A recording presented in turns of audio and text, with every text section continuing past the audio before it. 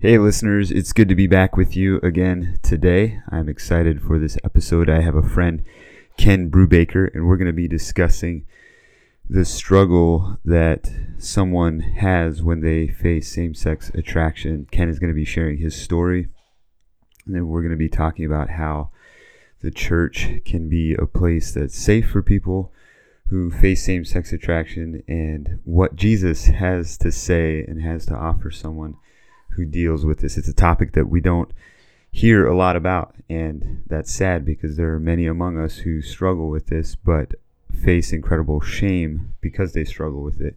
And I think a lot of it is just that we don't have conversations about it. And so I'm looking forward to this conversation with Ken. Just by way of reminder, this is a listener-supported show. You can go to patreon.com/Asher Whitmer and become a member from $1 a month to $100 a month, whatever you want to give. If you select $5, $15, or $25, there's a bunch of bonuses that come with that level of membership as well. I also just want to shout out to my friend Corey Steiner, who provides the intro music for this show. I'm excited and blessed to have his work a part of my work in this way, and you can go check him out at coreysteiner.wordpress.com.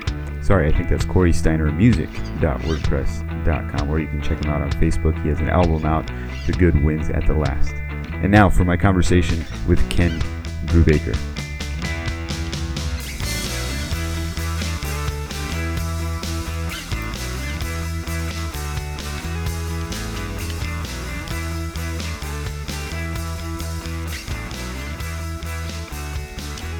All right, welcome to Unfeigned Christianity. Got a friend on today, new friend. He reached out to me a couple of years ago, and then we met each other for the first time back in March. So this is October now, so about 6 months ago. And then we've had some email, message dialoguing back and forth over the summer, the last month or so, and I'm excited for this interview. It's good to have Ken Brubaker on the show, on the episode here. And basically, I'm going to have Ken just share his story, but just by way of introduction, Ken is from Southern Ontario, is that right? That's right. I just assumed Mennonite from Canada. I figured Southern Ontario. So a couple years ago, I forget even what year it was. A lot of it was motivated by a book that I was reading at the time on same-sex attractions, wrestling through same-sex marriage, and so forth. And I wrote an article, I think, or a Facebook post, just discussing some of that and kind of how it's not. I'm not sure if this is exactly what you responded to, but I remember writing something about how it's not really talked about in our Anabaptist churches. And I had quite a few people, I don't remember right offhand, in a matter of a week, I think it was close to 20 emails and messages, enough that it kind of overwhelmed me. And I'm not sure I responded to anybody immediately. Because I was in the middle of finishing my own book on Live Free, just my own struggles with sexuality and more heterosexual struggles. And I realized that the conversation I just opened the can to is way bigger than what I had the time and space to look at. And so I kind of shelved it. And then later, even over the year or so, I had more trickle feedback. And what is this, 2019? So yeah, I published my book in 2018, and then kind of right away my goal was to pick those conversations back up. And I was blessed to be able to meet Ken here at the Men of Valor conference in Indiana in March, and he came up to me and mentioned you and Ray were there. That's right. Yeah. And we had a brief dialogue there, just enough to connect the dots that you are the Ken Brubaker that had reached out to me. And so I just asked Ken if he would come on and share his story because two things. One, this conversation is not really had in our Anabaptist churches. And secondly, when it is had, it's kind of like racial issues. It tends to be had by people who don't deal with it, who don't face it. And so I just wanted to hear from someone who has journeyed this themselves. I have, and we'll get into this a little more, Ken, as you share your story and so forth, but I've heard such a spectrum. I would read books. One of the most impactful books that I've read is People to Be Loved by Preston Sprinkle. I don't know if you're familiar with that one. I'm not, no. Yeah. Probably one of the most thorough exegetical biblical resources on dealing with same-sex marriage, but also very pastoral in how to walk with people who are facing this.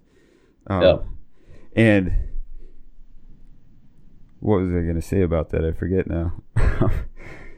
Let me see if I can bring it back up. You were talking about People to Be Loved. Oh, the spectrum. Yeah. He talks.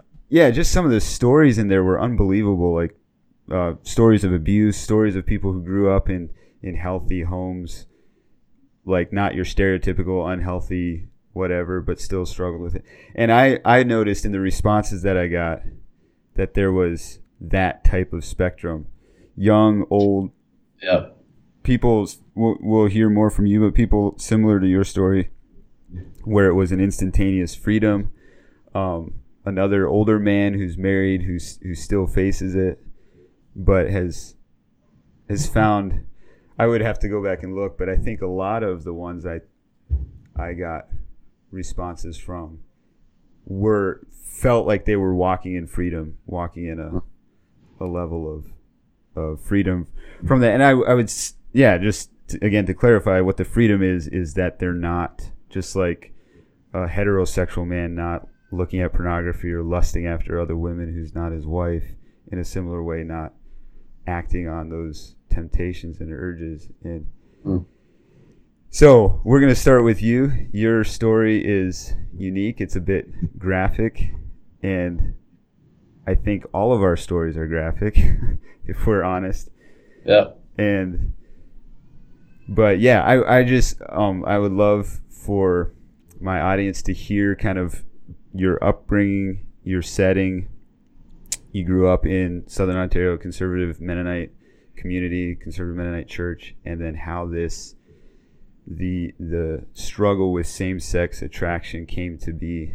So yeah, Ken, thanks for being on. Why don't you just take it here, and we'll listen in, and I'll jump in with questions as we go. Sure. Well, I'll start to wing it then, because I don't know where to start either. So, like we talked earlier, I don't know what to say and what not to say. Everyone still is alive in my story, and the grace that God showed me and did in my life is available for every single person who has been in my life as well. Amen. So, that's really that's probably the thing that I want most to have people hear. Mm-hmm. When it started, I don't know, because I don't remember when it started. I was born that way. As long as I can remember, I was sexually attracted to men. Sorry, can I clarify something? Was that just men, or like? Yeah. I've never lusted after a woman ever. Yeah, I can with certainty tell you that. Yeah. Yeah. And that's not to make anyone who does feel bad. It's just the truth. Yeah. So as early as 8, I was acting out with other kids. So the attraction was already then and earlier. Wow. So prior to that, I was sexually abused by a neighbor man. It was nothing violent, nothing. The most outstanding thing about it is that I didn't understand what was happening. Right? So you were younger than 8 years old. Yes, I would say between 4 to 6. I don't know for sure. It's a bit of a guess based on the age of the siblings that I know were along. So, Yeah. The thing about that was that I didn't understand the significance maybe of that. Yeah. I don't know. I think that was a big part of how it started. Probably it doesn't really matter anymore. But Yeah. that I clearly remember now I did not understand what happened to me. My mind wasn't able to process what I saw. Yeah. It was stuff I didn't know about yet. Wow. Later in life, I think it was maybe in my teen years when suddenly it all came together. It's like, oh, that's what happened there. It had to be. There's no other thing this could have been. Yeah. It's like it. So and at that point in life, it was just like, well, that is what it was. Wow. So I think that was probably a big factor in the struggle in the start of it. Would you have noticed yourself being attracted to other men before that abuse? I was that young. I don't know. So young. Yeah.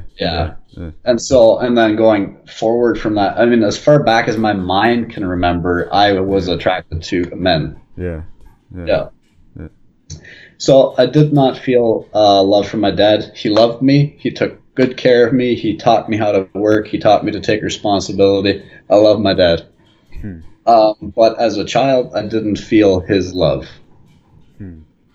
So he didn't get through to my heart for whatever reason, right? And I'm not faulting him, but it is what happened. So out of that came a desire to be loved.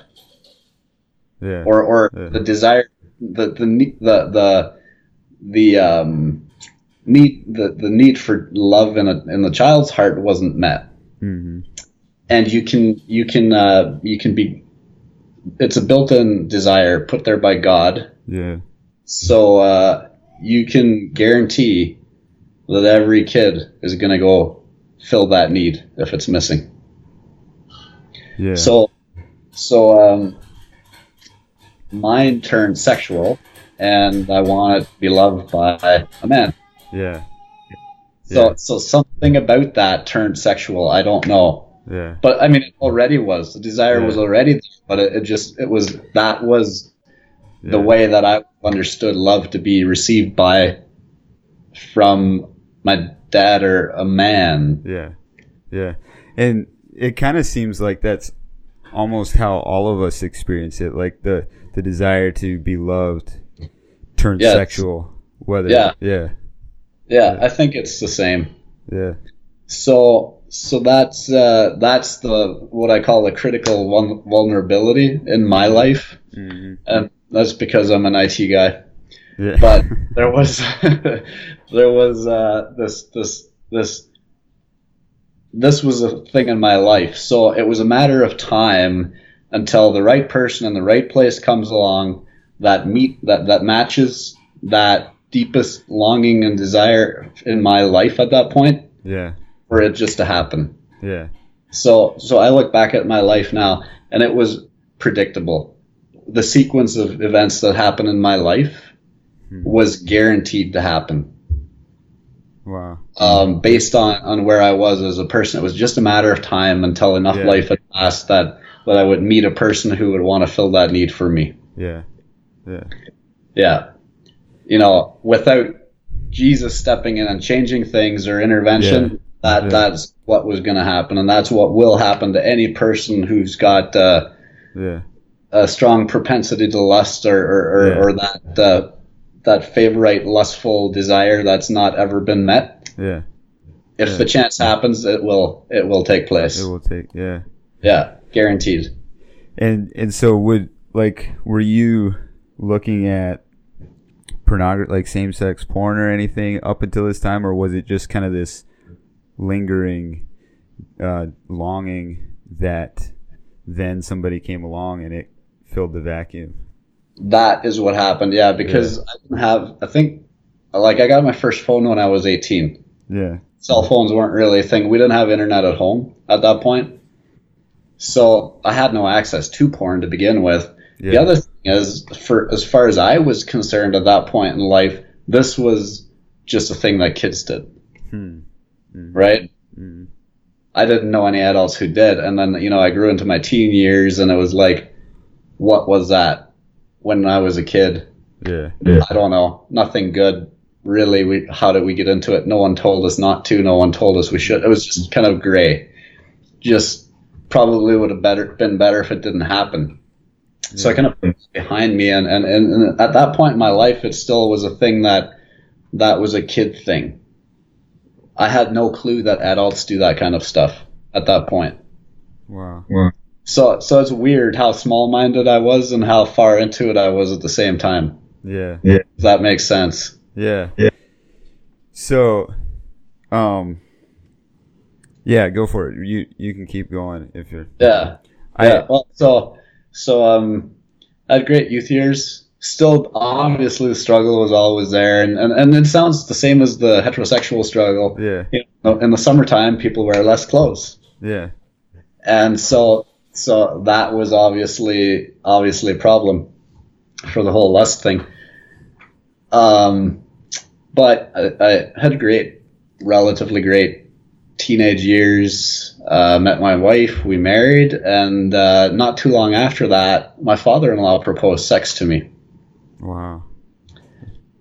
And my first reaction was, well, it's not my dad, but it's my father-in-law. Maybe this would work. Okay? Because you remember what I was talking about, my critical vulnerability? That was what I was analyzing, right? It's like I had this uncanny ability to know that my heart is broken, needs repair, and I thought that sex would fix it. Obviously not true. But that's how I considered it at that point. Yeah. Where I was at, right? The second one was surprise. Like I said, that adults do this. I thought it was only kids. So again, just small-minded. So of course I consented. And it didn't seem like in any way that it compromised my marriage, because that was a totally different thing. That was marriage to my wife. This was a pursuit to fix my broken heart. And you processed that cognitively? Definitely. Yeah. Wow. Yes. It was intentional. This was not a thing. This was an intentional search for Jesus. Yeah. Yeah. Wow, that's interesting. Yeah. So that's why I began. That's why I started. Or that's why what was in my mind began to act out. I was serious about fixing my broken heart. Yeah. So that went on for 4-ish years at least. And there was points in time where I requested for, I said, that's it, I'm done, because I was sick of it. At the same time as I enjoyed it, I'd feel used. It wasn't working. Didn't seem to. It was just this. It's just a treadmill. I didn't understand why it didn't stop. Why it had to be me who was on the receiving end of this, because there was other teens locally who I wasn't the only one. So I was just like, well, leave me alone and go find someone else. Why can't that work? Well, he was also addicted. I didn't understand that then. Yeah. Right? Yeah. Again, small-minded. Yeah. So that went on until we hired in our company a guy who I got to know. And he was open and honest about life and struggles and all the same topics that you discuss, and that was new for me. He had a difficult life growing up, and yet he was facing it, and he was open about talking about it. And so he worked for us for a while, and then I thought over time he gained my trust. Yeah. And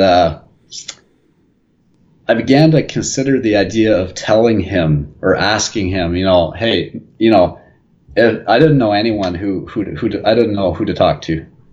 There was no one in my church that knew who to talk to, nobody that I thought might understand.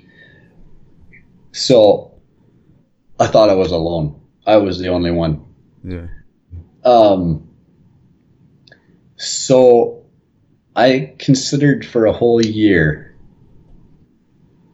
and then I made up my mind that I'm going to reach out to him. Wow. So it felt like a really risky thing, obviously. Oh. Well, it was like this. So the reason why I got into this was to fix my broken heart. And finally I got to the point where I said, this isn't working. Yeah. It's not doing what I set out to accomplish. Yeah. Right? I was intent on fixing the ache in my heart, and I was going to find whatever it was that was going to be the answer. If this wasn't going to do it, then I was going to quit and do something else. So again, very rational and logical way of thinking through it. And it wasn't that I was going to quit because it was bad or wrong or whatever. It just wasn't giving. I was on a pursuit to fix the actual issue. Yeah. Right? Wow. What I didn't realize in that moment was that I had reached the end of myself. Like, I had done the very last thing that I knew to do on my own to deal with this. Mm-hmm. And I didn't know that Jesus would be the answer. Wow. I was already a member in the church. I had already done I was baptized and did, well, you become a member. That's the thing. Yeah. So I was, by all appearances and by what they said being a member is, I was one. I hadn't in my whole life ever heard a minister preach a message saying that Jesus can set you free from homosexuality. I'm fairly sure that I never heard that one time across the pulpit. Did you hear that Jesus hates homosexuals or anything like that, or? No, it just wasn't talked about. So the conversations that were had was, if the topic comes up and then it's like a funny joke, and everyone, right, and you're like, that's me, right? You're laughing about me, right? Yeah. So that was about so that's about all that happened that way. Mm-hmm. Mm-hmm. But people do need to realize if they make light about anything, that they're doing that to someone. Yeah. There's someone who's struggling in the area that they're making light of. Mm-hmm. And that it's not, so obviously yours is very closely connected with abuse, you being violated by other men. But even so, like, this isn't just a guy being feminine or wussy. Like, this is his makeup, who he is. Yeah, that's right. It is you are speaking about someone's entire identity, because it's as a part of that person as your heterosexual sex drive is of you. Mm-hmm. Mm-hmm. Yes, for sure. And at that stage in life, that was personal. That was personal. That was a part of me. Yeah. And all that changes when you realize what our identity is in Christ. Yeah. Right. Yeah. There's no part that's not Christ. Yeah.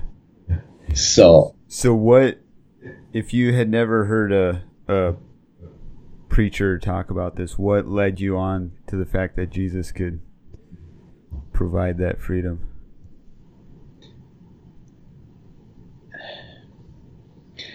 After I became a Christian, I struggled with the idea that I was one and didn't know I was pursuing it. I struggled with a lot with the thing that I knew that I was a Christian now. There was nothing that could convince me. I knew in my heart it was settled that I was a Christian now. And I struggled a lot with the thing that I had become a Christian without even knowing I was pursuing it, without even intentionally pursuing Jesus. I had become one. You thought you were a Christian, yes, all these years, and you're struggling with this, yes, and And this was just part of the struggle, and it is for some people. I'm not saying, but that was just it. So I struggled, but salvation is a free gift. Amen. Ultimately, it is, and so I fell into it without knowing what I was falling into, and Jesus loved me into the kingdom. I was never convicted of my sin. Wow. I was never convicted of my sinfulness. I was loved into the kingdom. I realized how much Jesus loves me. Yeah. It was just mind-blowing. Yeah. Talk about that a little bit, because I think anybody can identify with that a little bit. What do you mean by Jesus loved you into the kingdom? Or you're saying Jesus didn't like grip you with such conviction that you're doing this evil thing? No. How did Jesus grip you, or how did Jesus? I'm not sure, because so I got up the courage to talk to my friend. I sent him a text message and I said, "Hey, we need to talk." Yeah. And I didn't say what. I just said we have to talk, and there was enough in the message that he knew. I can't remember how I phrased it, but I sent it. I was putting the kids to bed, and I was basically saying, "Hey, we need to get together to talk." My oldest daughter was in bed, lying down, asleep. I sent the message and I said, "Oh crap, what have I done?" Wow. She sits up in bed, puts her arm around me, says, "Dad, I love you." Oh wow. Flops down, goes to sleep again. So in that moment, that was pretty validating, because it's what I needed right then. Because I had just basically made the commitment to talk about my problem. Yeah. I had no clue yet at that point what would happen. I just figured we could hang out, we could figure it out, and something, the problem in my mind at that point was just that this relationship would end. Yeah. So we got together, we hung out, we went out for supper. I didn't tell my wife why. I just said I'm going to go hang out with a friend, because I was going to just make this go away and life would go on. Yeah. But God had other plans. So we met. I'm sure we prayed. But past that, all I did was say, here's what's going on, and I don't know what to do about it. Wow. That's really all that happened that night. Nothing amazing, nothing crazy, but it was December, end of 2013. Wow. And when, so that was that. And, so when things started to really come together for me was a week or so later. I was driving down the road, and it was coming up to the weekend, and I was just, what are we doing this weekend? Oh, we have a Christmas gathering at my parents'. And then I was like, just like this passing thought, oh, I should buy my dad a Christmas gift yet. Like before Christmas gathering. Mm-hmm. And then I almost hit the ditch as I analyzed what I had just thought. Because I was like, where did that idea come from? Because you didn't typically get your dad a gift, or? Never. Yeah. Wow. Never wanted to. And here I was having it was just this thought, like I recognized that this thought was coming from inside of me, just like, I want to do this. Yeah. Oh, I need to get this done yet before the weekend. Yeah. And it blew me away. I was like, wow. What world is going on? Yeah. Because I realized that in my heart had love for my father. Wow. And the love part was a thing that had never existed before. Mm-hmm. So I was like, what is going on? Mm-hmm. So I bought my dad a pair of socks for Christmas. Gave them to him. What was his response? He accepted he doesn't understand. He doesn't understand the significance of what it was, because I didn't tell him then. Yeah. No, he was happy with them. He prefers licorice. Okay. So did he say that, or? No, I know that. Yeah. So I'm not sure why I didn't get that, but so that was the beginning where so I was like, what is going on? And then I realized, and so that was the first inkling that something had changed in my life. And so within the next day or two, I began to realize that my worldview has changed. I love people. And I began to wonder, as like, it was like a week, it went 2 weeks, it went 3 weeks. It was like, man, I think that my desire for men is gone. Wow. I could, it all happened so subtly. Like, there was not like bang, whereas like, here I'm struggling, here I'm not. I mean, it was, but I didn't feel it. Yeah. Right? So a month went by and 2 months went by, and I realized that I'm free. I have no desire anymore. Wow. Sexually for men is gone. And I had this overwhelming realization that Jesus loves me. Wow. Right the way I am. Wow. I couldn't believe it. That's amazing. So Jesus loved me into the kingdom. Yeah. Yeah. So this time, just to make sure I'm tracking, my listeners are tracking with you. You met with this guy ahead of this Christmas gathering, and you basically dumped your whole story for the first time to anybody? Yep. For the first time. And not even your wife. Like, you're married, you have kids, you were putting your oldest daughter to bed. Yep, I was 28. 28, wow. That's what I am right now. Yeah. And so the week after that, just realizing, and you don't remember necessarily, you're sure, you think you maybe prayed or something, but you don't remember a distinct, like, confessing, rebuking, and no. all this. No. Or renouncing, not rebuking. Yeah. No. Yeah. No. But none of that. All of a sudden you have a love for your dad, a love for people, and a lack of sexual desire for men. That's right. Wow. Yeah. And my heart wasn't hurting anymore. Yeah. So was there something about that night with that guy, that friend, that you discovered a different perspective of Jesus, or was it just him being Jesus to you and hearing I think you? so. I think just him being Jesus. Yeah. It was a relief to have told someone finally. He obviously didn't know what to do. The guy is not even married, so you felt like he went over his head. But I trusted him. That was the main thing. Yeah. For me, it was I felt rotten that night. I wasn't feeling well. I had a cold, but it felt good to have told someone. He obviously said, I need to talk to my wife about this, and I didn't understand at that point yet why I would need to, because this was a different thing than anything that I was doing in my marriage. Wow. But I did the very next day, and so that was difficult, very difficult for my wife. It broke her trust in her father. Yeah, talk about that a little bit. Like, how all did it affect your marriage as a...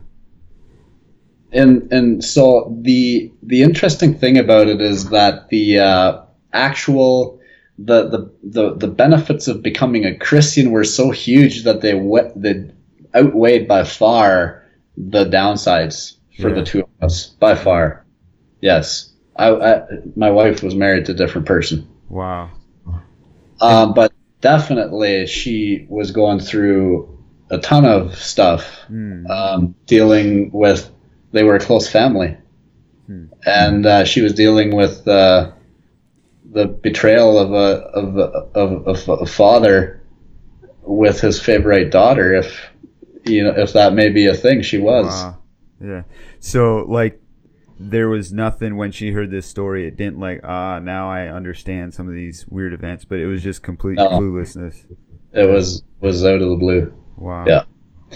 And so, in hindsight, we should have known. As far as, these things on his side were happening years before I came along. This was a lifestyle for him that was hidden up until that point. When I told my wife, I didn't know yet if he would repent. I had no idea what he'd do. I was afraid to be angry with me. Yeah. I didn't know what he'd do. Yeah. But it didn't matter. This was about me. So for me, it was very powerful to be able to say, look, I've told someone about this. Yeah. Because I want it to stop. Yeah. It turned out really well. He was looking for an out as well, and so that was the beginning of the end as well for him. Yeah. So our life changed like crazy. It was wonderful. At the same time, it was difficult to go through those dynamics. No one else knew. Yeah. So it was just us. It was very lonely. Yeah. And but I resolved that no one would ever know. No one would ever know. As in, you made sure no one would ever know, or you just realized that people wouldn't really care? I made sure that nobody would ever find out. Okay. It wasn't safe to. Yeah. Yeah. You know, I was afraid of what our church would do to start with. Yeah. And just the whole dynamics of and the shame of facing people after they knew about it, just was never gonna happen. It was out of the question. Yeah. Eventually, I got really pissed off that I wasn't free to share what Jesus had done in my life. I couldn't walk around and say, Jesus set me free from homosexual desires like this. Yeah. And it really frustrated me. Yeah. And that's eventually the reason why I went to my church and told them. Because I needed to be free to talk. You wanted to share. Yeah. I needed to be free to say what Jesus has done in my life. Wow. And it didn't matter what they would do. I needed to be free to talk. Whatever they did went with them. So they excommunicated me. Wow. For becoming a Christian, I guess. I'm not sure. So, yeah, is that what they said? No. Or was it? It's just what they had to do. Yeah. Yeah. They didn't know how to deal with someone with that kind of story, or what? I'm not sure. Yeah.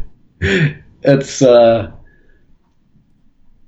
at that point, just a year prior to that, there had been another similar same-sex case that got dealt with incredibly poorly and badly as well. In your church?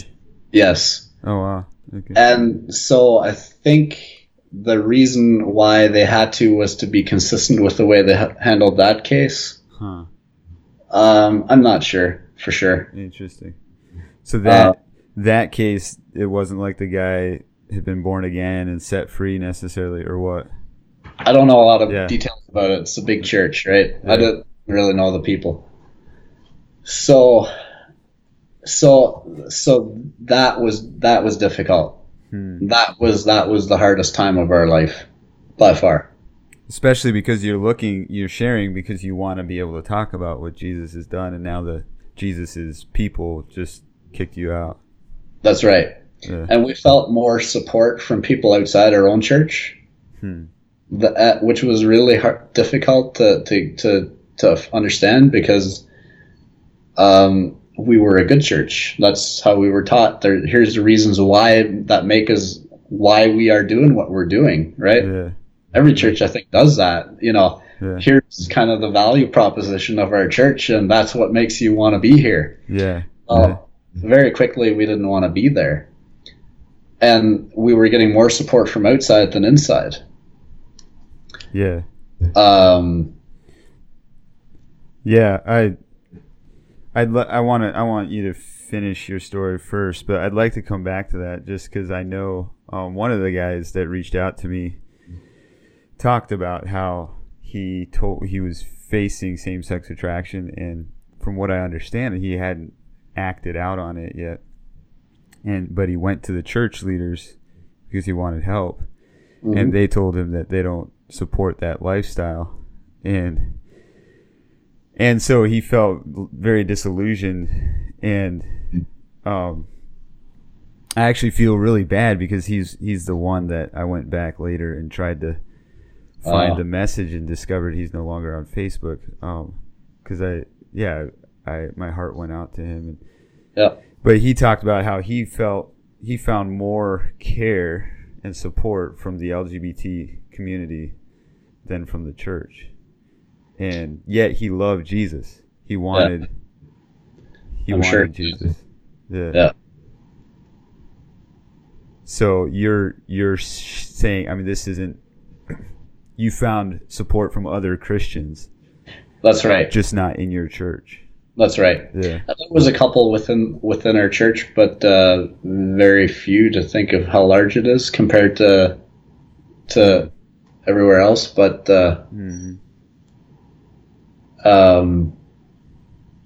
it's redefined our friendships. That event redefined every friendship we had. Wow. It redefined. So getting excommunicated, we lost our friends and our family and our church all in one day. Wow. Your family because they were a part of that church, or did they not accept you either, really? Well, my father-in-law was on the one side. Yeah. And my brother-in-law was the deacon on my family's side. Oh, okay. So how do you deal with the dynamics of that? Wow. Yeah. We're stuck between two families, the one who's the church and the other who's on the other side. My family is stuck between, if we're going to say that they're going to support someone, who are they going to support in our family? Yeah. And my wife's family was going through the same things we were, and my family was too. So how do you deal with that? The dynamics are a little breathtaking, but it is what happened. So dealing with that and the shame of having the story misrepresented by the church, what I really wanted was to stand up in church and say that I was in bondage and that Jesus had set me free, that I was a free man, that I was a Christian now. That was my heart's desire, and for some reason I thought that could happen, but it's not the way things are done there, and I knew that. That was still my heart's desire. So it was tough to deal with that too. That misrepresentation of what happened, and it was that bad that you wondered if they understood. There's definitely people who do, but it's just as in if they understood just the story in general, or even understood exactly what Jesus had done for you. I wondered if they understood that Jesus sets people free from bondage. Whatever bondage it is. I mean, I know there's people who do. Right?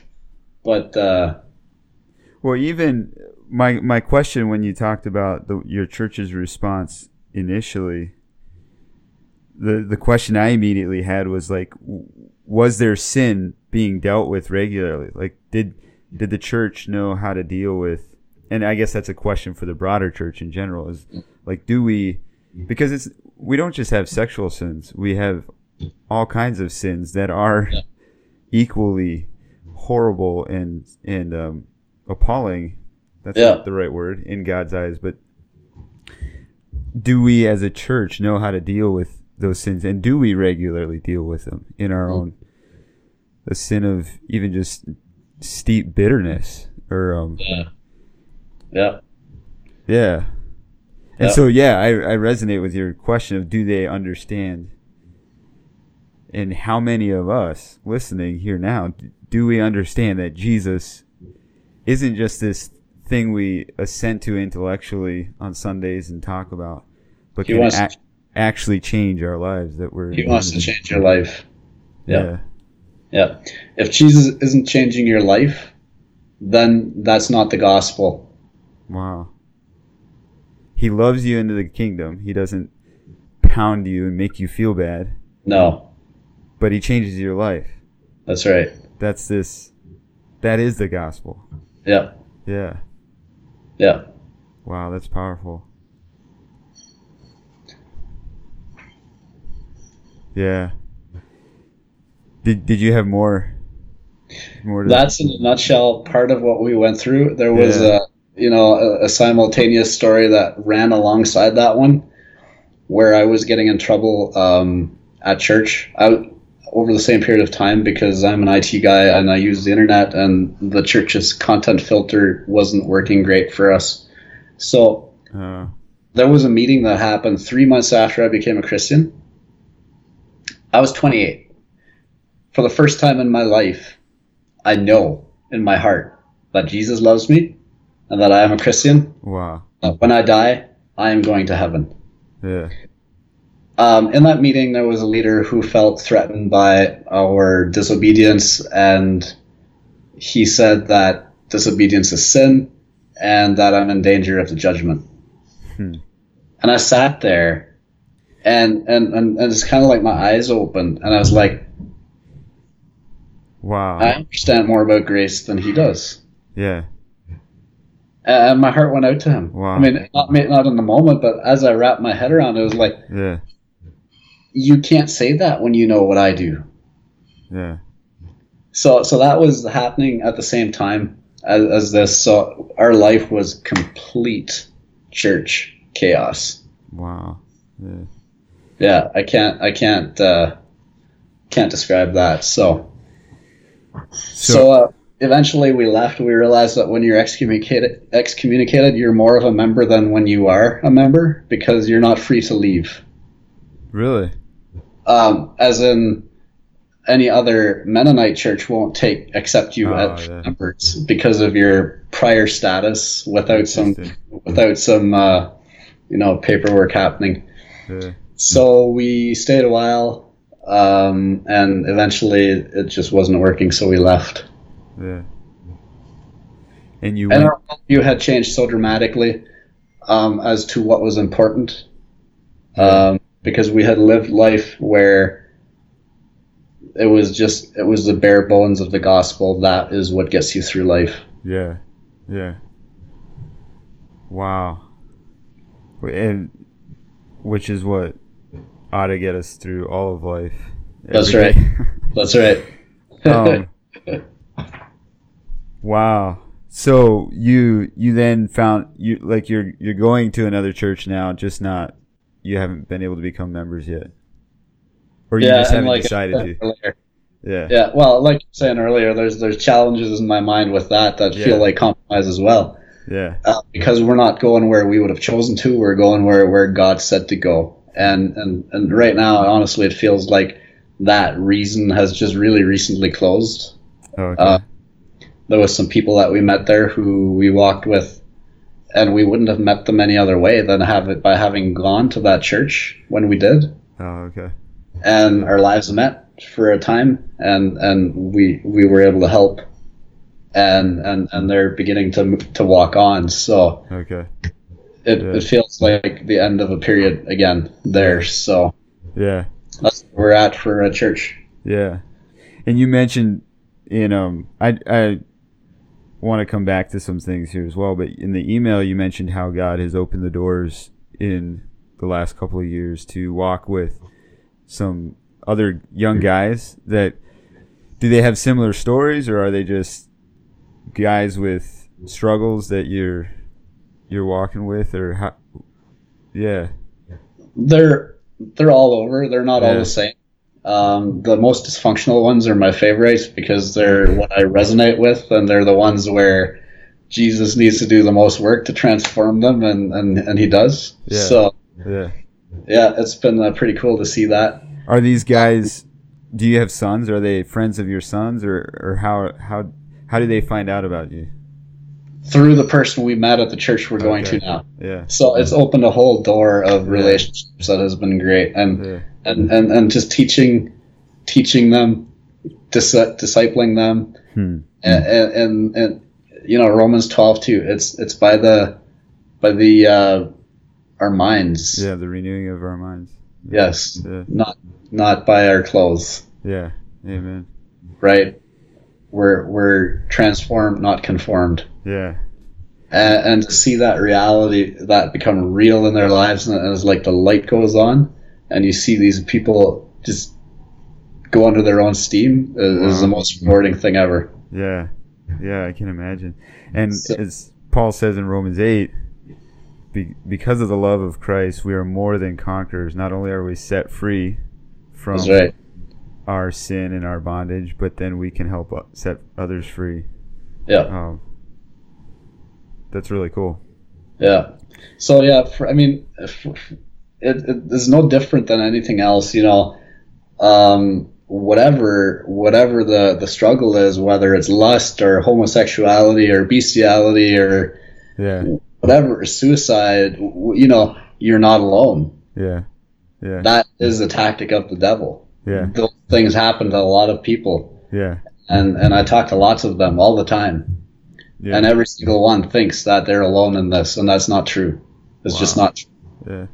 Well, and it's crazy because we can think that even as struggling with our heterosexual temptation for porn or something, and that's more talked about than anything else in the church. Like the church is becoming okay with that, and yet we still, in that moment or in the middle of that struggle, feel like we're the only ones. We're messed up. How much of that? Like obviously, it's a tactic of the devil, but how much of that is maybe compounded by the fact that so many of us grew up in Christian homes and kind of assumed we should be free from this, but I'm not. At least that's kind of how it was in my story. I'm a pastor's son. Yeah. I know what the Bible says about walking in freedom and being filled with the Spirit, but here I'm walking in failure. Yeah. I think that there's this flaw in our logic as church people. We have this perception that children of parents who are in the church are better sinners than the worst sinners on the street. And the reality of the matter is that everyone's a sinner until they come to Christ. Yeah. The better sinners are still sinners. Just because they're dressing, just because they're doing whatever, just because they're looking, doesn't make them any less a sinner. Yeah. And I think the church forgets to preach that way.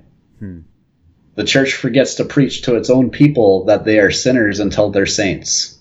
Wow. Because there's this kind of perception that, well, you're good people, you have good parents, that means that you're gooder than world out there. Yeah. And it's not. Everyone needs to get to the point where they accept Jesus and let him drive. Yeah. And so just to hear again, I think you've mentioned it and alluded to it several times, but what does it mean? When do you become a saint then? Or when do you, like, what does it mean to be a Christian? Yeah. Well, I wanted to do what's right, so I got baptized when I was 17, which was a little young maybe than some, but not necessarily way out there.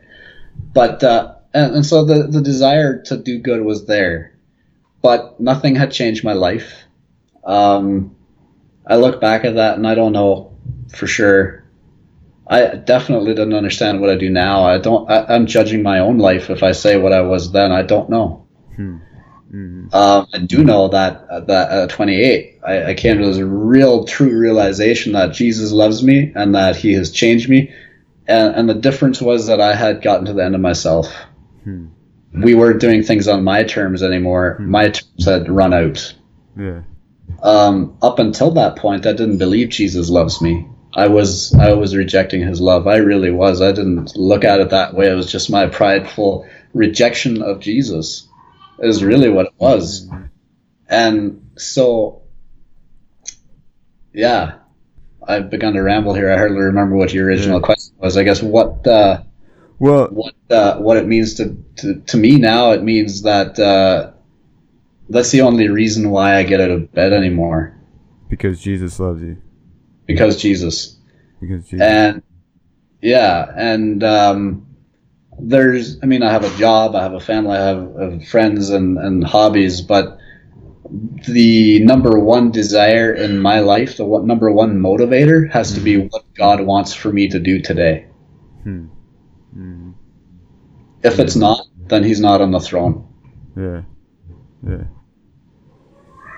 But that desire to want to do what God has for you today came from, if I'm hearing your story, it came from discovering and accepting, because you said you were rejecting it, the love, Jesus and his love for you. Yes. Yes. And so the benefit I had was that it became an actual experience. I felt it. Yeah. Where I think for a lot of people, it's this head knowledge thing. Yeah. That hasn't become real. Yeah. And I don't know how to make that happen for people. Yeah. You know, there's a mark in my life where I became changed, and I can't. If that's not real, then nothing is. Right. So I can go back to, but for someone who is where I was, where it was all just words and knowledge in my head, that's a tough way to be a Christian. I'm not sure if it, it needs to get to our heart. And like I can identify with that very much, because the breakthrough moment for me, was, to me, it kind of felt like a culmination. Like I had all this head knowledge of Jesus' love and what, that a big thing in my story was I had learned bondage breaking prayers. I don't know if you're familiar with. Yep. And so I would, when I would sin or look at pornography or something, I would pray this prayer. And it was just like, it never felt like that broke the bondage. Yeah. And finally one night, just like you, being at the wit's end, I had come home from Bible school where I learned so much and literally felt on fire for God. Mm-hmm. And then like the last week just got into stuff that was like what seemed like normal. And I was just at the bottom of what I knew to do. And in that, it's kind of mixed up a little bit, the timeline of it, because it was kind of a combination of several things, but basically just discovering that God forgives me even when I'm not doing things right or even seeking his forgiveness. Like God has forgiven me and God loves me. Yep. And when you can feel that, like you said, something you can experience, it literally sets you free. Yes. In a overnight, like for me, it's not, I've had temptations since then, but to resist those temptations are like blowing a feather away, as opposed to getting this mountain off your back, because I've felt what it feels like to know the love of God. Yeah. I think that's key. Yeah. I think it is. Yeah. So what do you do? Yeah, just kind of more a pastoral question. What do you do when you're walking with people who are needing that, but you can't, we can't create that experience for them? No, we can't. We need to, I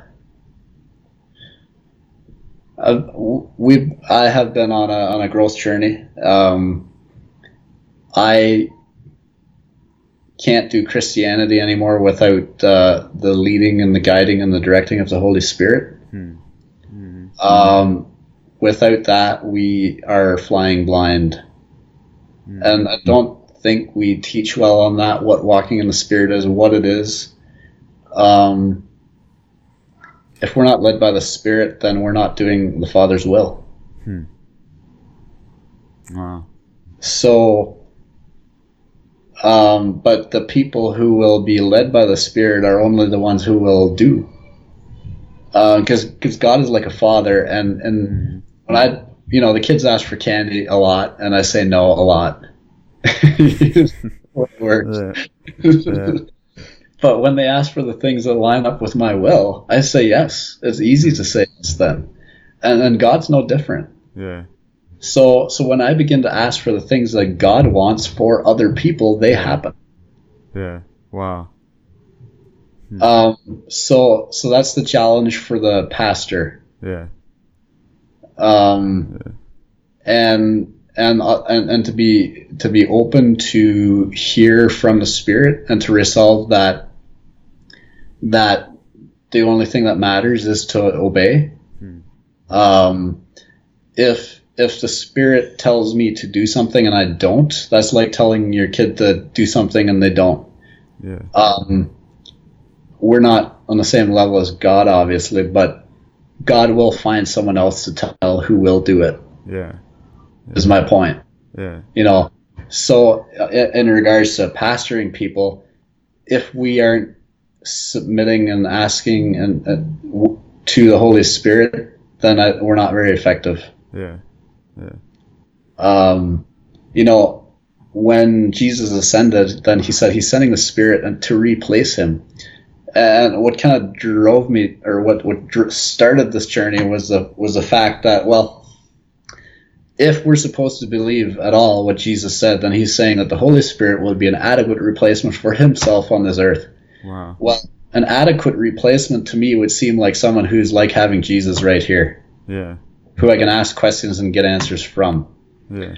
And I guess that's what I'm saying, that the Holy Spirit should become to us. Someone we're dialoguing with, listening to, obeying, just as if Jesus was right here and we were. That's right.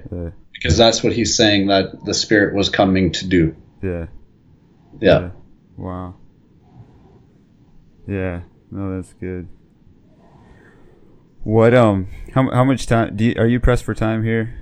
I'm fine. I have to go out at I've got lots of time. Yeah.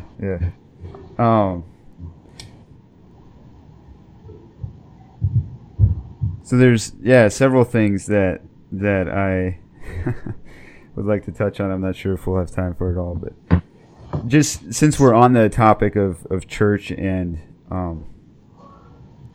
and just to clarify, when we're talking about pastoring people or walking with people, that's any of us as we meet people who are struggling with sin or bondage, or maybe it's our spouses, our own children. You were talking about coming to the end of yourself. That's key. I immediately thought of parenting right now, because there's some things that I feel like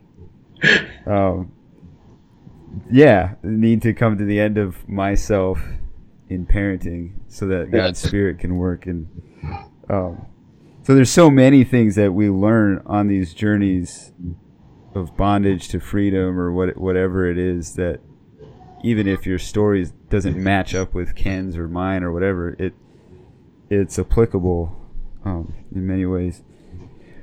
A question that I have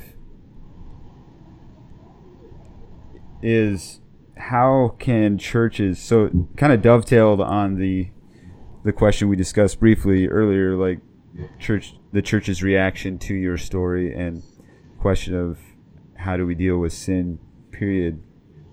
How can churches create a safe environment for people to share a story similar to yours? And even so, yours is mixed in. You have this desire and this longing for which it's incredible to me.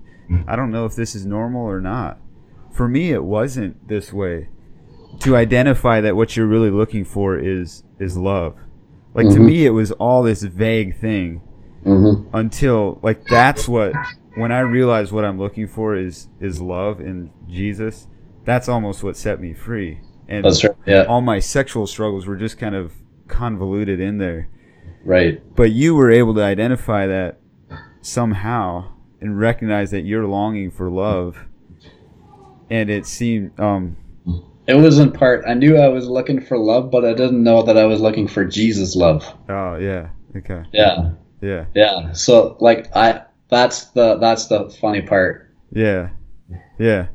But so I guess what I was trying to say is you had that journey of the looking for love, and then you had the level of acting on it, whether it was at 8 years old or forget if you said in teen years at all, but then with your father-in-law, the living in sin, like, I guess this is the big question or big debate. Like, would you see your desire for that love or sexual desire for men as sinful, or is it the acting on it that's sinful? The sin starts when the lust starts. The desire isn't something you can do about. Yeah. Yeah. It's what you do with it. Yeah. Yeah. And that's what I would feel too. Like, we can't control our desires. Yeah, we come as sinners into this world. Yeah. In some shape or form. So that everyone has something that they're going to deal with.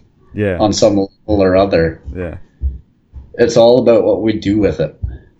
And in a way, kind of, if God's design is that we have one sexual partner for life, then to desire a sexual partner that isn't that one sexual partner at any point in time is essentially kind of broken, isn't it?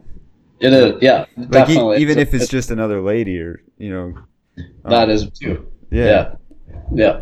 And so the reason I'm making that distinction is because there are some people who are facing this desire, but they don't have a safe place to talk about that desire. It's not like they've actually acted out on it yet. Kind of because there's this. I'm not sure what the word is, but it's foreign to people. Maybe, I don't know. It's not talked about. It's not talked about.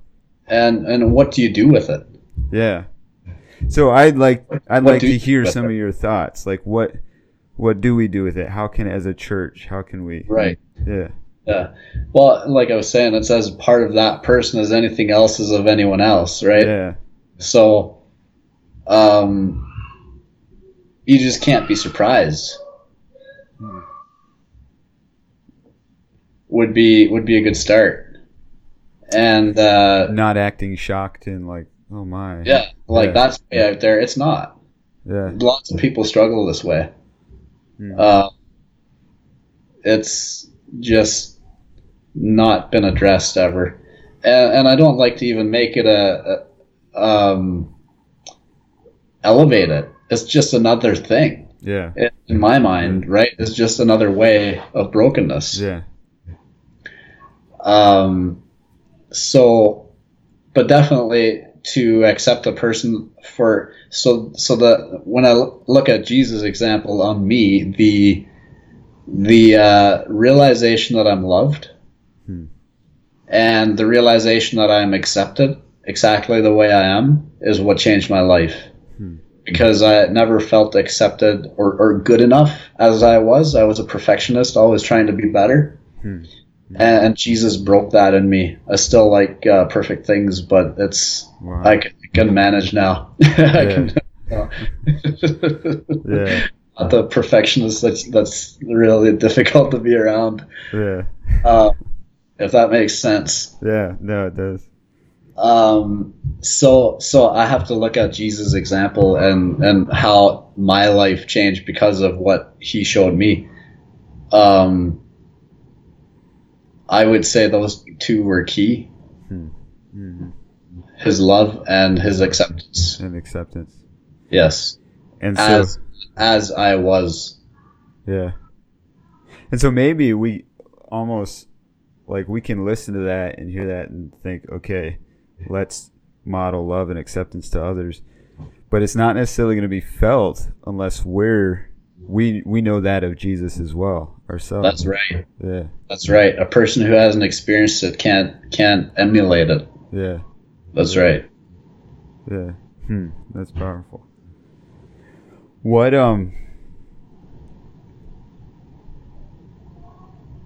how would you, this maybe putting you on the spot a little bit. I've already put you on the spot and sharing your story. If you could have written the story of your church's you sharing with your church, and then instead of them excommunicating you, how would you have written it, or what do you think would have felt like a much more meaningful kind of a icing on the cake of what Jesus is doing in your life, kind of thing? Yeah. The opportunity to testify would have done it. Yeah. Because that was my heart's desire. I couldn't keep quiet about what Jesus had done in my life, and I wanted everyone to know. Yeah. Didn't know that Jesus can do this, because I didn't know, and now I did. Yeah. And I hadn't felt like I really heard it from anyone else, and I was wondering if they know. Yeah. Yeah. But just the chance to say that I was in bondage and Jesus set me free, that's what I wanted. Yeah. For me personally, because that's what happened. Now, if someone is on a different path where the struggle is more, longer than that, it's a different journey for every person. Yeah. And we have to be okay as the church with however that journey goes for each person. Yeah. Yeah. But let them share about what God is doing. Yeah. Yeah. That makes sense. I mean, we all want to be able to tell our stories, and yeah. What I have some questions that could almost be a podcast in themselves, but the part of your story that really intrigues me, because I think it pricks at some misconceptions in our American or Western mindset's view of sexuality. You said at the beginning that you were born this way. You don't remember, right? You don't know if it was tied with the early abuse that you had or not. It was just no. And I've heard from others, maybe can someday have them on the podcast as well, but who, like, kind of the stereotypical person who struggles with same-sex attraction is, well, maybe abused, or like has a really domineering mom and a passive dad or something, that like there's some kind of dysfunction going on. Yep. Which I've heard stories that are like that and even yours involves a level of abuse and so forth. So not discrediting that, but there's also stories of just normal, seemingly healthy homes, and a guy or a girl struggles with these same-sex desires, sexual attraction to someone of their same gender.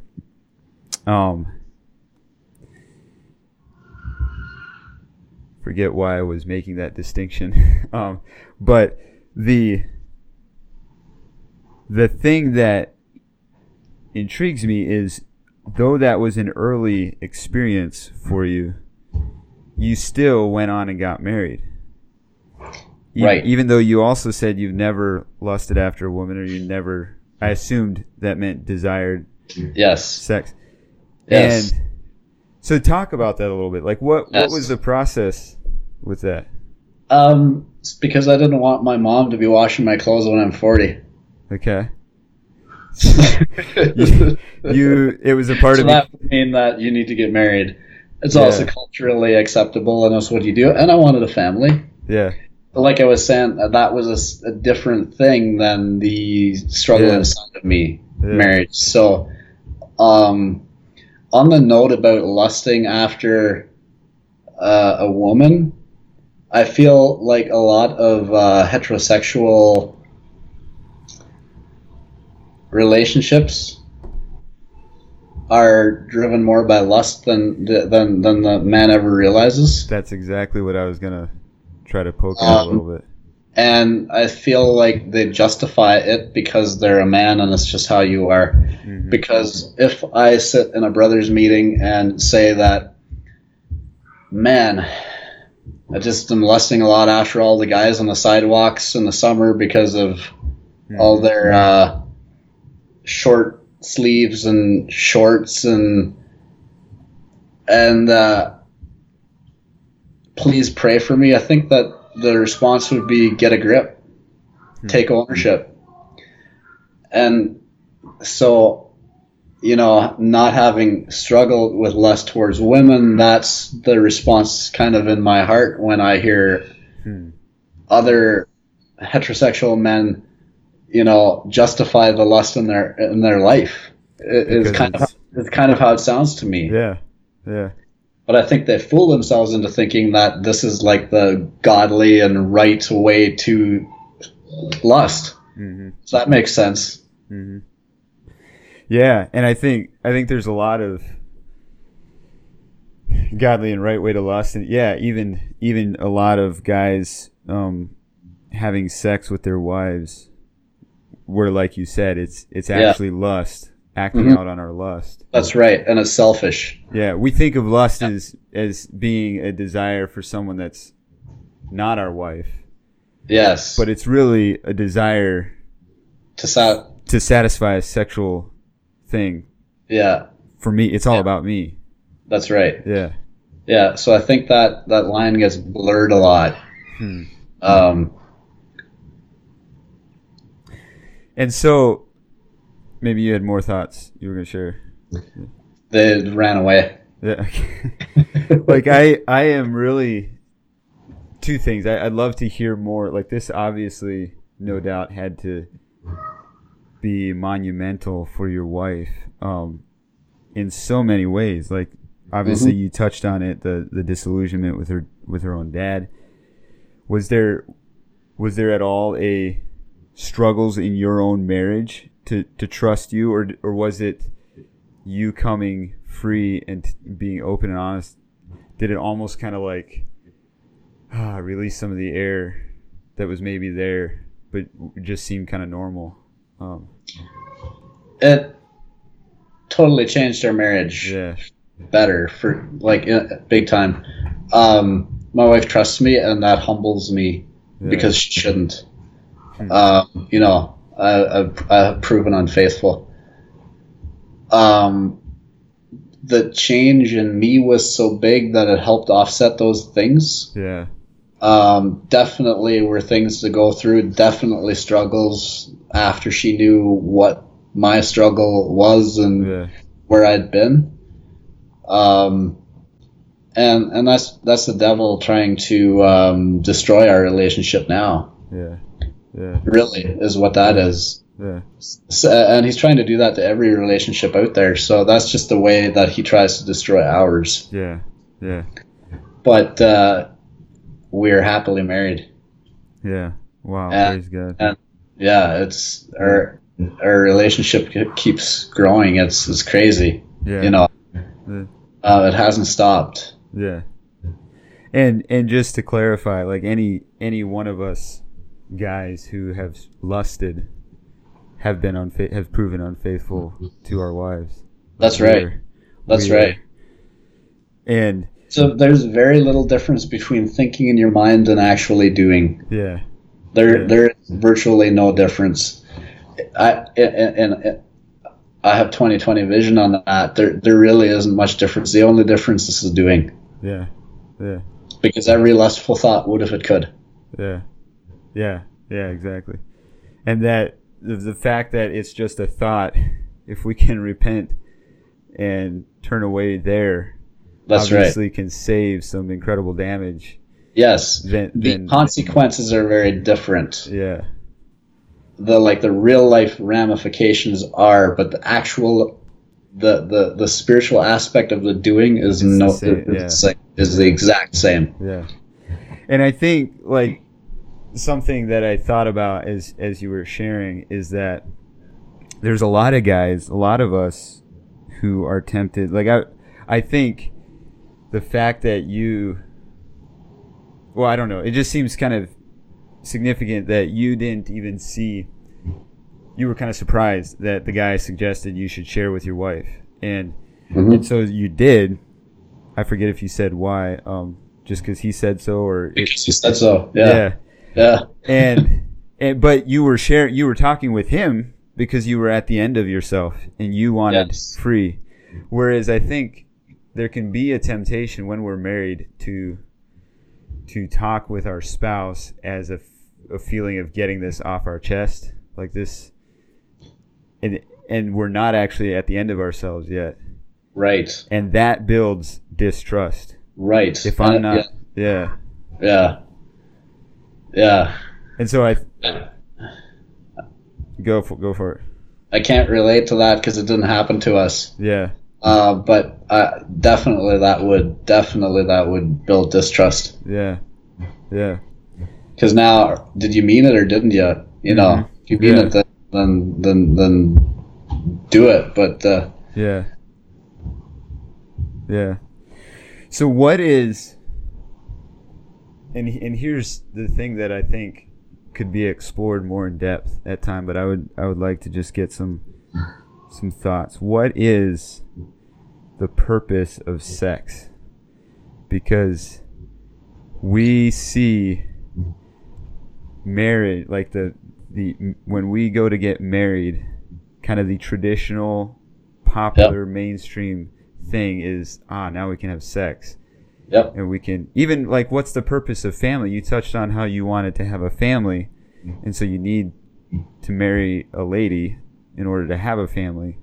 But I think in a lot of ways, we anymore are kind of centered around sex, having sex, and families like a biblical byproduct of that, and marriage is the proper arrangement. Yep. But what we're after is sex, and it's fascinating. Just to hear you, like, do you now feel sexually attracted to your wife, or and maybe it'd be better to have you both in on this conversation, but like what is, because I think there's some lessons to learn in that. What is the purpose of sex? Yeah. It has definitely changed my view on sex and lust in marriage and all those things in a big way, because we have now the opportunity of having the experience we had and learning from it. But I don't understand God completely. He's pretty cool that he created sex. I think that's awesome and unique. I mean, the whole idea is pretty intriguing, right? When you think about it on a God level, as created by God, and good. And when and then we have Jesus and the bride, and we're supposed to love our wife like Christ loved the church, and it's like, what does that look like? You know, the marriage relationship includes sex, and but it's sex is about fulfilling your partner. And when that mission is accomplished, you have been fulfilled. Wow. In a greater way than you would have otherwise. So, and children happen because of it. As well, which is also mandated in Scripture. But sex to please yourself is definitely not the reason why sex was created for marriage. I don't think. I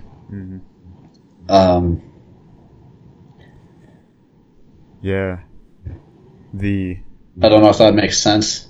Yeah, no, it makes perfect sense to me. I think if we're honest, that's kind of not the default way we view, or it's many not of the us. Way, no, it's not the way we come. It's not the way we're programmed at all. Yeah. What motivates most of sex is a selfish desire for sex. Yeah. Definitely. And I'm not saying that is wrong to desire sex, but it should be motivated in sex. It should be motivated to ultimately your partner. Fulfill your partner. Yeah. I mean, it's like the most physical, intimate culmination of a relationship experience. Yes. And just like... And it's beautiful in that context. Yeah. Because the world and the devil will portray sex as something for yourself. So how do we enjoy that? How how do we enjoy that when we have the world's terms in our mind? Yeah. Right? We have to get a clear grip on what it is, and that it's good and it's healthy and it's God created and ordained, and He wants us to enjoy it on His terms. Yeah. It's very beautiful. Yeah. Yeah. And just like Jesus came, He was equal with God, but He didn't grasp that. He came to earth and became obedient even to the cross, dying. Like, that's kind of the intimate, most physical expression of God's love for us as creation. Yeah. And then we take that and we, in our sex, we give that love to our partner. Mm-hmm. Yeah. Yeah. Yeah, that's powerful. What would, did sex, whether it's before you met Jesus or even now, let's go back to thinking when you felt desire for men, would sex with your wife ease that at all? No. It was completely separate. Well, it would ease the sex drive for a day or whatever, but just biologically the hormones. There's no way to fill the desire for sex with men. That was that was not something that I gave up trying. Is what I'm saying. Yeah. Right. Yeah. That's ultimately what led me to Jesus. Yeah. I was trying and failing in that area to meet that need. It was just not possible. Yeah. Yeah. That's really interesting. And I wonder how many of us are living in even marriage and we're using sex to fill a need that is intended to be met by God. By God. It's very possible to do. Yes, it is. Yeah, we have to examine ourselves. Mm-hmm. Mm-hmm. So, what would you maybe just to wrap up our time here? If you're talking with single guys, anybody single who's not married, so in other words, they can't have sexual intimacy with another person, but they're facing same-sex attraction. Mm-hmm. What is your word to them, or what is?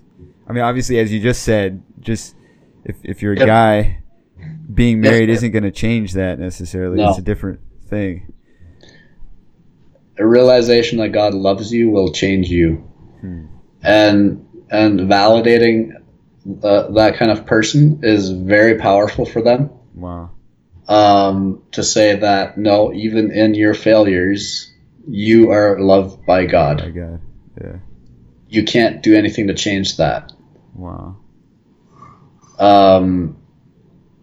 For a person to hear that out loud is validating and it, because they're doubting themselves. How am I even a Christian with what I'm doing or into or did or have done? It's great when the story is like mine where you're free in a day, bam, off you go, amazing. But it's not the reality for lots of people. Yeah. And sin is we elevate one over another, and God doesn't. Yeah. So, all those built-in reactions that we get when we fail work against us coming to actual freedom. Yeah. We have to do and say the things that seem like the wrong thing to say at that point in time. We like to validate the guy who's doing a great job, and the one who's doing the worst job is the one who needs it the most, and that will build him out of it. Yeah. I mean, there's lots of things that can factor into that those kind of there's no cookie cutter thing, but the approval of God in a person's life is huge. Yeah, absolutely. And it reminds. If I'm not approved by God, then it's pointless. Yeah. And it reminds me of Galatians 6, I think it is, that talks about bearing one another's burdens. Where the burden that is leading us to sin, we're as other godly men, we're supposed to surround that person and bear that burden with them. And I think we can sometimes think that means confronting them and pointing out how bad it is. But what I'm hearing you say, I think it should actually be surrounding them and reminding them of God's approval, God's love. We need to turn them to Jesus, because that's the only thing that will change them. Yeah. And they're already turning away from him when they're rejecting themselves about what they've done. They already know they've failed. Yeah. And more of that won't bring any freedom at all. Yeah. The only thing that will bring them freedom is drawing to Christ, and they can't wait to draw to Christ until they're perfect, or they'll never get there. Yeah. Yeah. That's works-based salvation, right? Yeah. And so there, it's yeah. Yeah. Yeah. Well, thank you, Ken, for sharing. I'm sure we could keep talking more. Maybe we can have you on again sometime. But anything else? Any final thoughts or words that you have? Thanks so much. And it's just all about Jesus. That's where it begins and ends. And if you're struggling with this, you're not alone. It's just not true. Yeah. And Jesus is the answer. Yeah. That's all I have to say. Yeah. Anything else will dilute it. Amen. Yes, thanks for sharing, and I'm sure there's going to be quite a few people who, several things, maybe just have some questions, or I'm sure there's going to be people who resonate with the story. And so I welcome any feedback you have as a listener. You can reach out to me at podcast@asherwhitmer.com. I'd also, Ken, is it okay if people contact you if they have sure. questions, or maybe they're smack in the middle of this with you, a similar story or something, and how can they reach you? Good question. Where am I? I'm on Facebook. I don't know. Are you going to link me on the blog, or yeah? Should I send you my email address? Sure. Yeah. If the email we've been going back and forth on, should I drop that? Sure. And then, yeah. Okay. Yeah. You know what? I'll send you a different one. Okay. I might have to create one. I don't have a personal email account. Okay. Yeah. Are you good with that?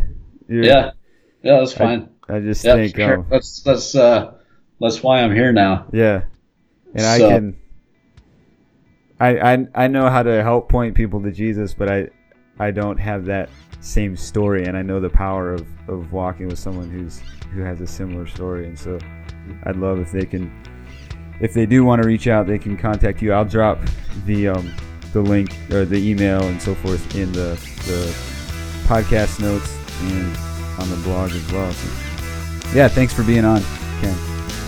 Thanks.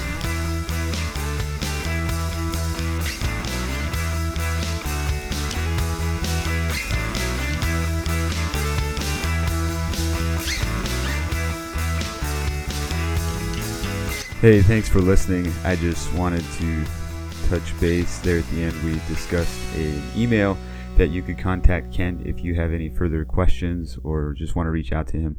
Feel free to reach out to Ken at kenbrubaker.com. That's Ken at kenbrubaker.com, spelled BRUBACHER for Brubaker. Also, we discussed quite at length in the episode Ken's relationship with his father-in-law, and how his father-in-law was the one who proposed sexual interaction with him.